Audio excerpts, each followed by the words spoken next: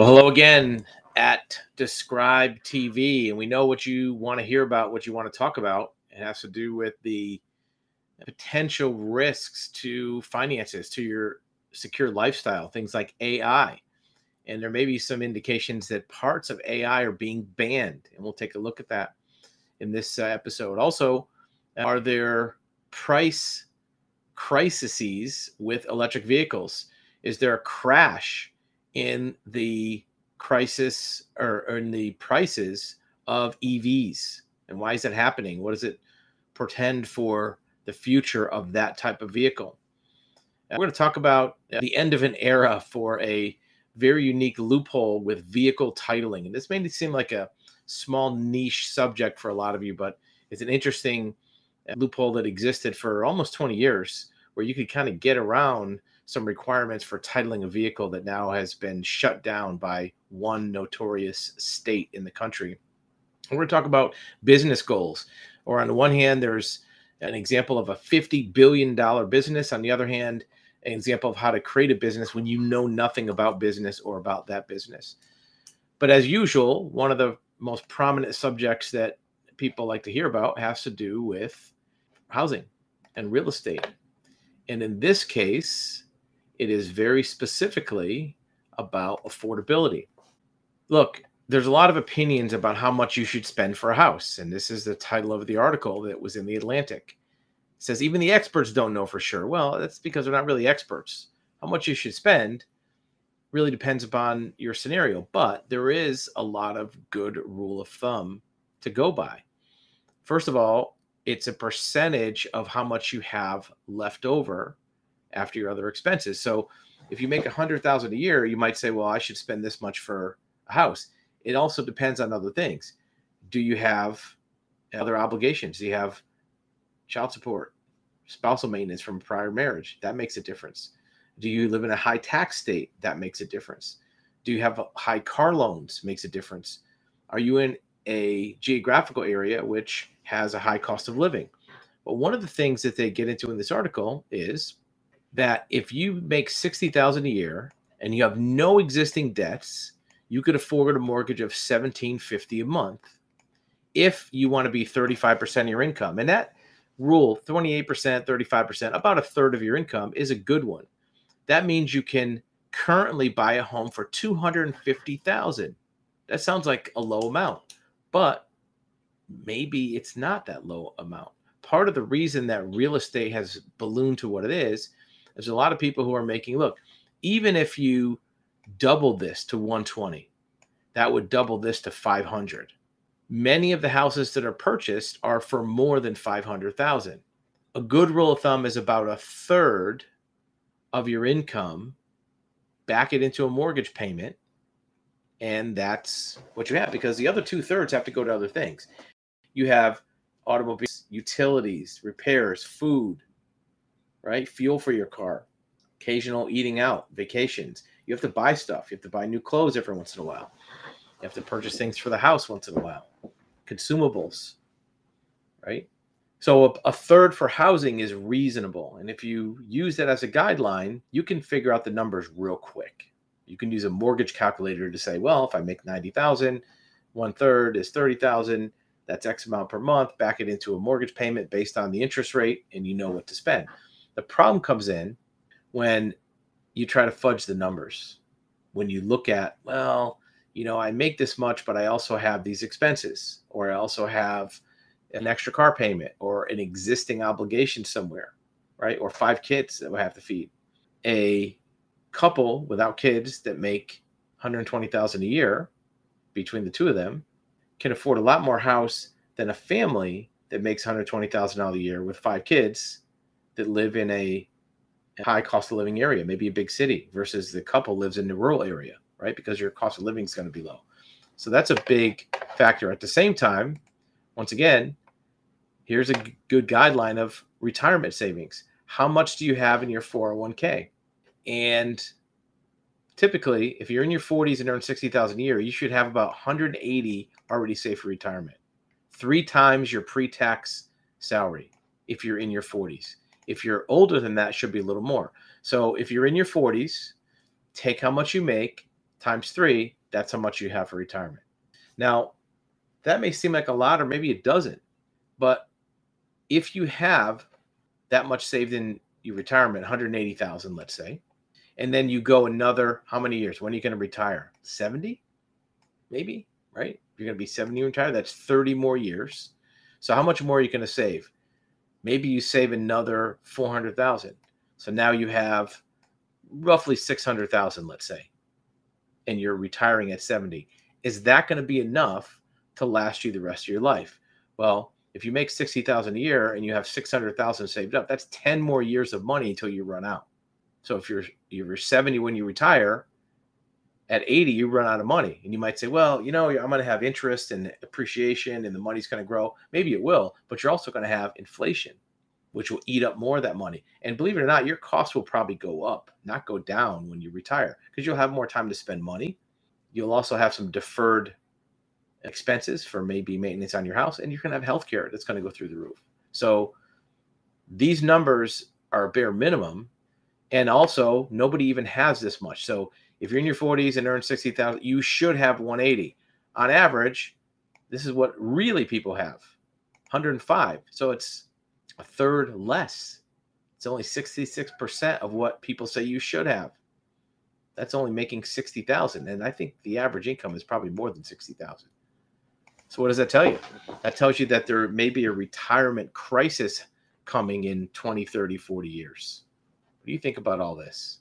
So in addition to that kind of crisis, we also have another person coming out. Earlier today, we had a major bond trader that said people are going to run out of money at some point.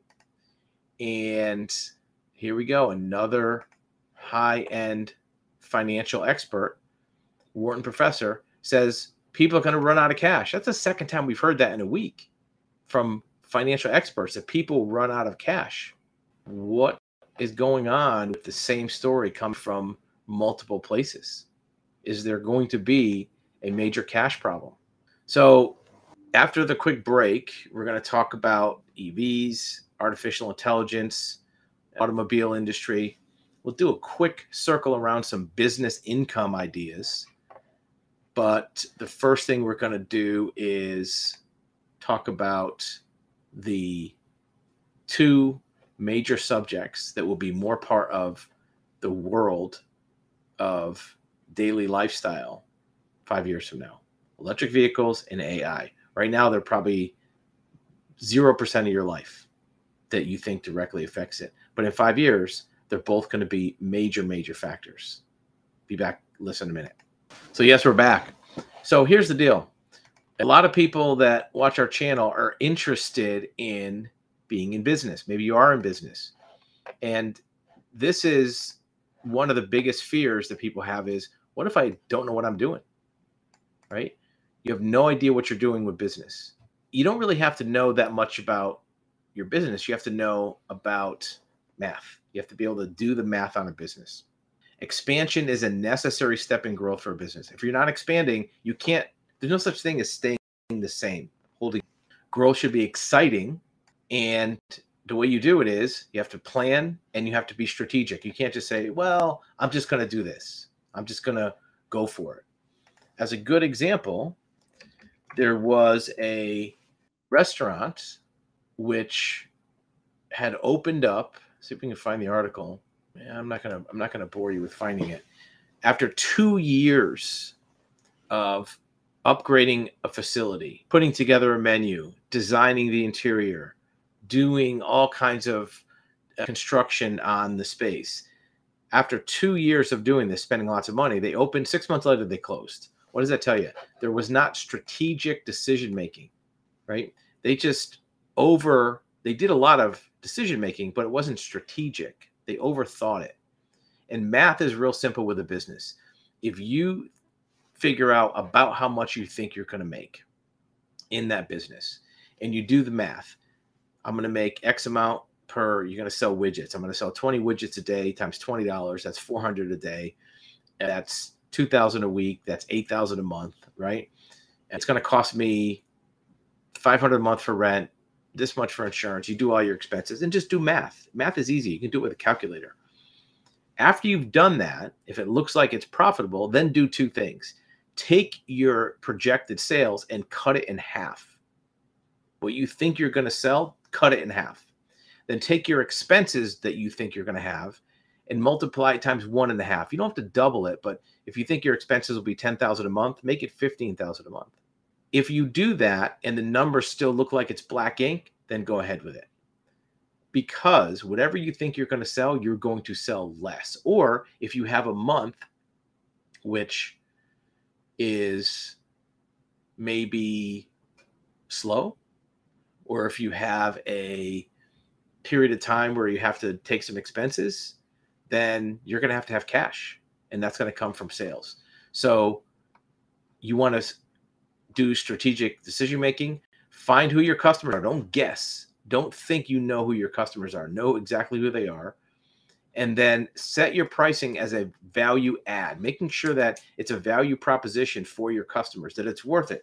Every time you sell something to a customer, you're asking that person to take the money that's in their pocket, whatever they have, and decide, I would rather have what you're offering than my money. Think of you're selling something for $100. That person's holding a $100 bill. Would I rather have that $100 bill or what you have? And you have to make it a very good proposition. How big could it be if you grow a business? Well, take a look at Lithium Motors.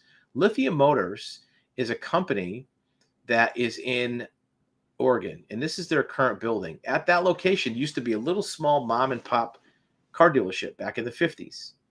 And it was a family who had this dealership. Tragically, in, I believe, the early 60s, the father was killed in a car accident. One of the sons bought out the business from his mother and grew it into a business that now they're trying to get $50 billion in revenue. And they're close. They're buying up businesses left and right, buying up dealerships. They own a bunch of car dealerships around the country. And here's their revenues. Look, in 2018 was 11 billion. 2022 was 28, more than double. So you can actually do growth. Just like this article said, you have to grow. Growing is an important thing. You can't just stop and be stagnant.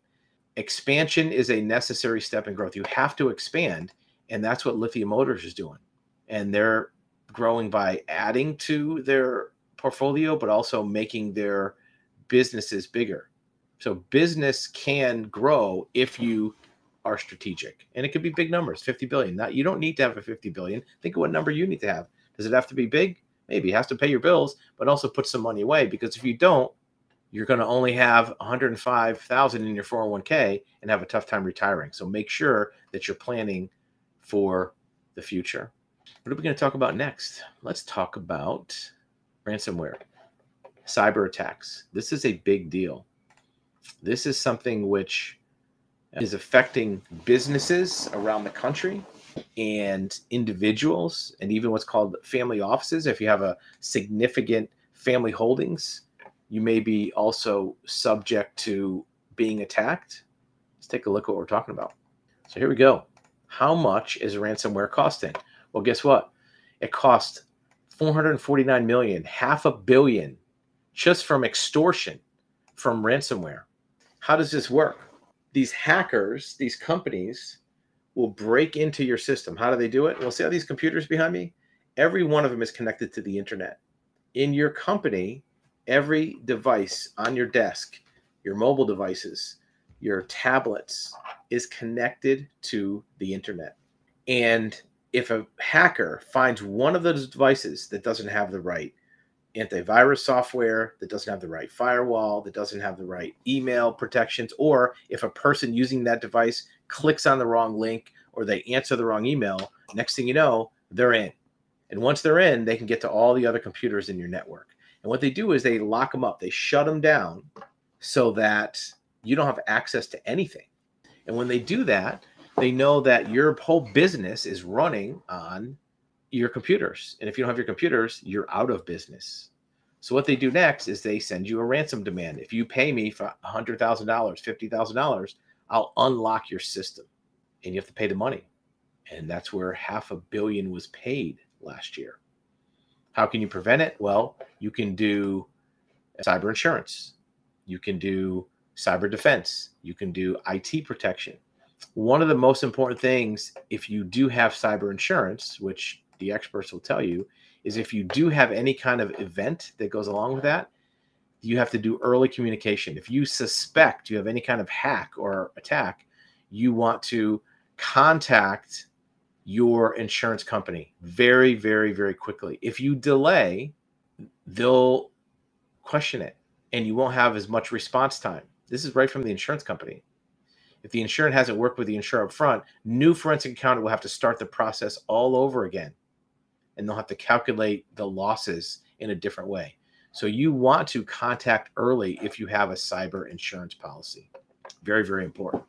Move on to the next subject that everybody loves to talk about, EVs. EV prices, especially on used EVs, are crashing. It may be an opportunity if you want to buy a used EV, or it may be a sign that EVs are no good. Leave it up to you.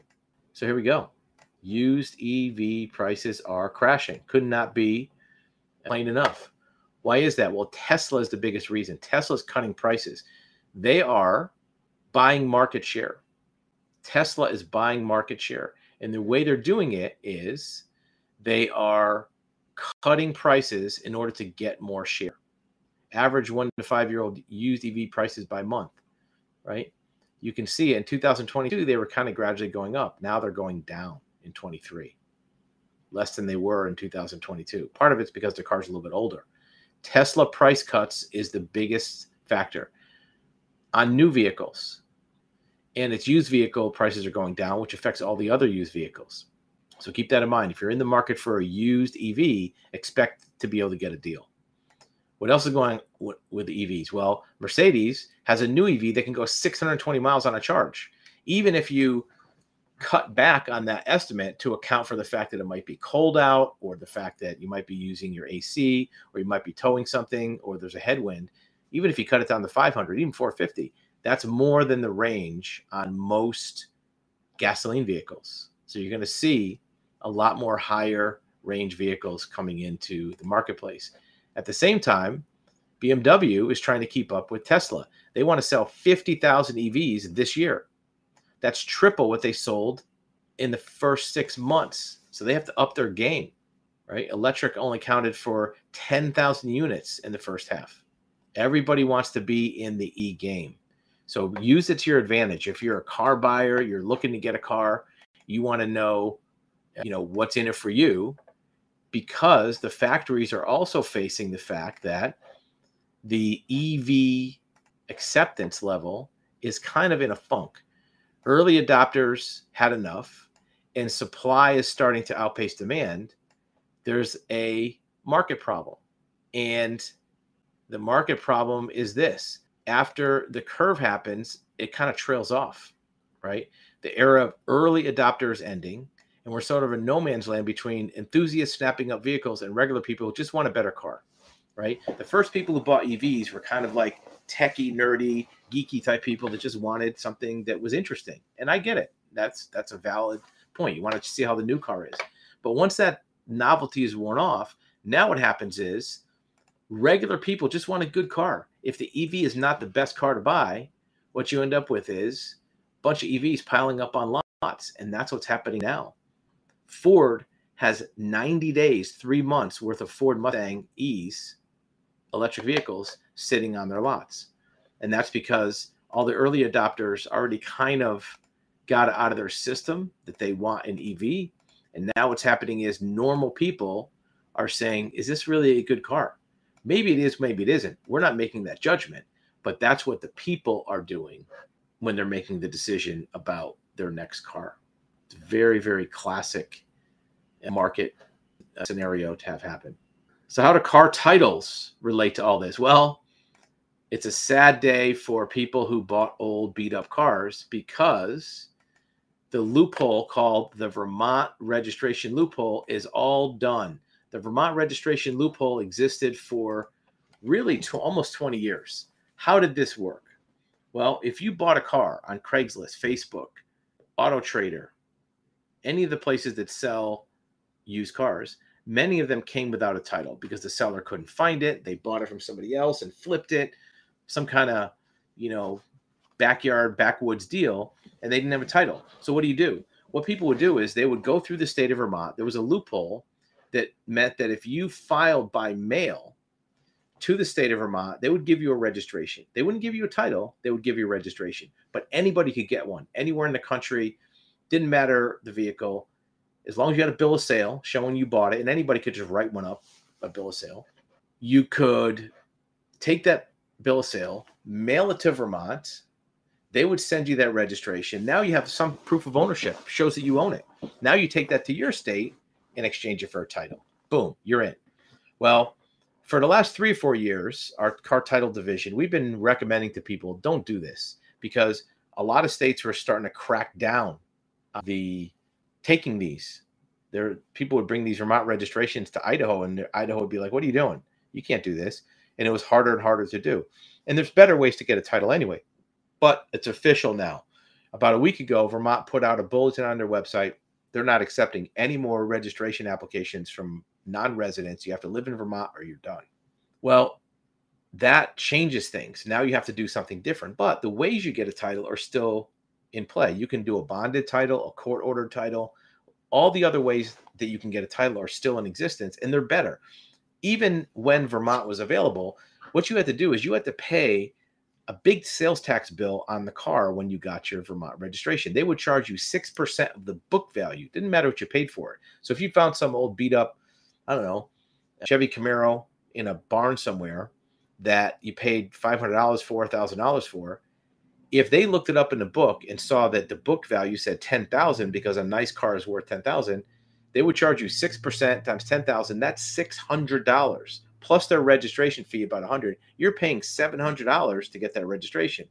If you just went to your DMV and filed for a bonded title, you'd have to pay your DMV title fee. Most states are less, maybe 10, 20 bucks. You have to buy a surety bond, but a surety bond on 10,000 is about $100, and you're in. So you already saved money, and you don't have to worry about going to Vermont, sending it back and forth. And it was a lot easier. But people wanted to do Vermont, so they finally shut it down. So one of the big misconceptions about a bonded title is that you have to pay 1.5 times the value of the car. If you read the laws about a bonded title in most states, it says you have to pay a bond of 1.5 the value of the car. So if the value of the car is, let's say, $6,000 times 1.5, that's $9,000. People were thinking, I got to come out of pocket and pay $9,000. That's not how it works. You have to purchase a surety bond in the amount of 1.5. But surety bonds are cheap. As an example, if you buy a surety bond for $10,000 and less, it's $100, and it goes up about $10 per thousand. So if it was a $14,000 car, you might pay $140. If it's a $20,000 car, you might pay $200. It's cheap, cheaper than the tax to Vermont, and it's a better way to go. Another factor that people were running into with car titles is what's called a VIN verification or VIN inspection. People were trying to avoid having a VIN inspection done because you have to have a police officer come look at the VIN number, make sure it's legitimate and it matches your paperwork, check it on the computer, make sure it's not stolen. People want to avoid that. But here's the thing. We talked to a customer today who had a vehicle they purchased, never got a VIN inspection. They had it for 10 years. It was an old 60-something Mustang.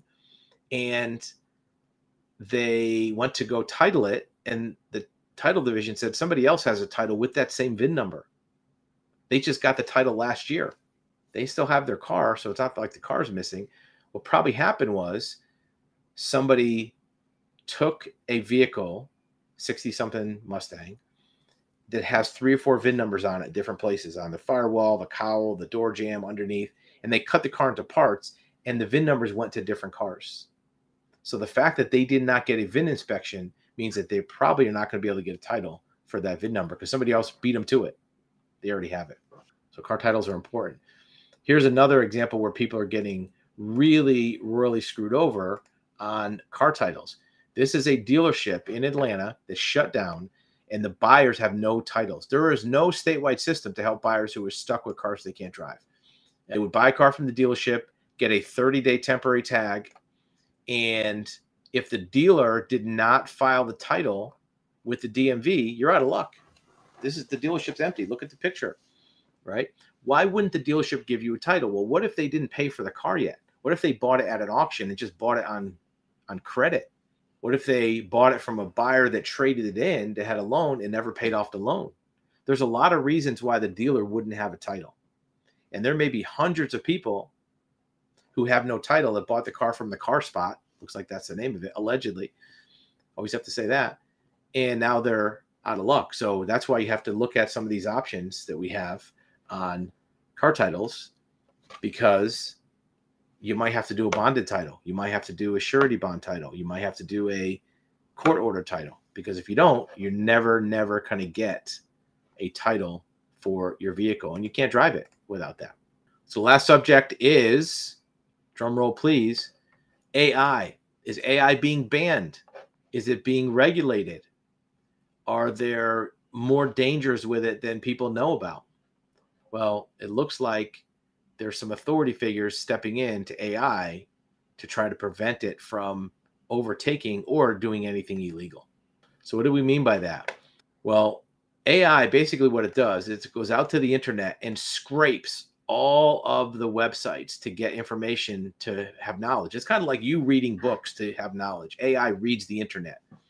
Part of the problem is AI tools are running out of text to train themselves on. AI, ChatGPT and the other ones, have already read the whole internet. They can't get any smarter. So they're running into roadblocks. In addition, there are lawsuits happening that says, are they harming people by publishing false information? And is it illegal for them to scrape this information? Look, most of the information that's on the internet is copyrighted. So if AI goes to websites and reads them to get information to use for AI tools, then you're basically violating copyright, aren't you? Or aren't you? Well, there's some lawsuits already filed that say that AI can't use copyrighted information to learn from. Most websites have in their terms and conditions, you can't scrape our website for information. You have to read it as a human, or you can't do automation. But a lot of AI tools are doing exactly that. In addition, there's also people that are experts in AI saying that there's a doomsday possibility. AI theorists is saying that I don't think we're ready. I think we're all going to die. That's a little bit dramatic, a little bit fatalistic, but that's what a person who's supposedly an expert says about AI. He's promoted his theory that hostile AI could spark a mass extinction event. A lot of AI industry says that's not true, but he's saying it is. Who's right? Who's wrong? Well, I guess we're going to find out, right? These are draconian views, but they're not completely unfounded. I mean, we've all seen the movies. Movies are fictional, obviously, but AI already has attacked humans. They used AI to do a war game simulation. They put in the rules that the AI cannot attack humans, but it found a loophole in the rules. Just like the Vermont loophole was for titles, AI found a loophole on how to still be able to attack humans, even when it had rules that said that it couldn't. Are you tired of automated systems and chatbots when you need assistance? Experience actualhuman.com and connect with real professionals, not automation. At actualhuman.com, we bring you a network of professionals who are excited to answer your questions and provide guidance. Getting started is easy. Let us show you how. Here's how it works. Step 1. Select the best date and time for your video call. Step 2. Describe your situation and the areas you're looking for advice. Step 3. Connect one-on-one with an expert and get the undivided attention that you deserve.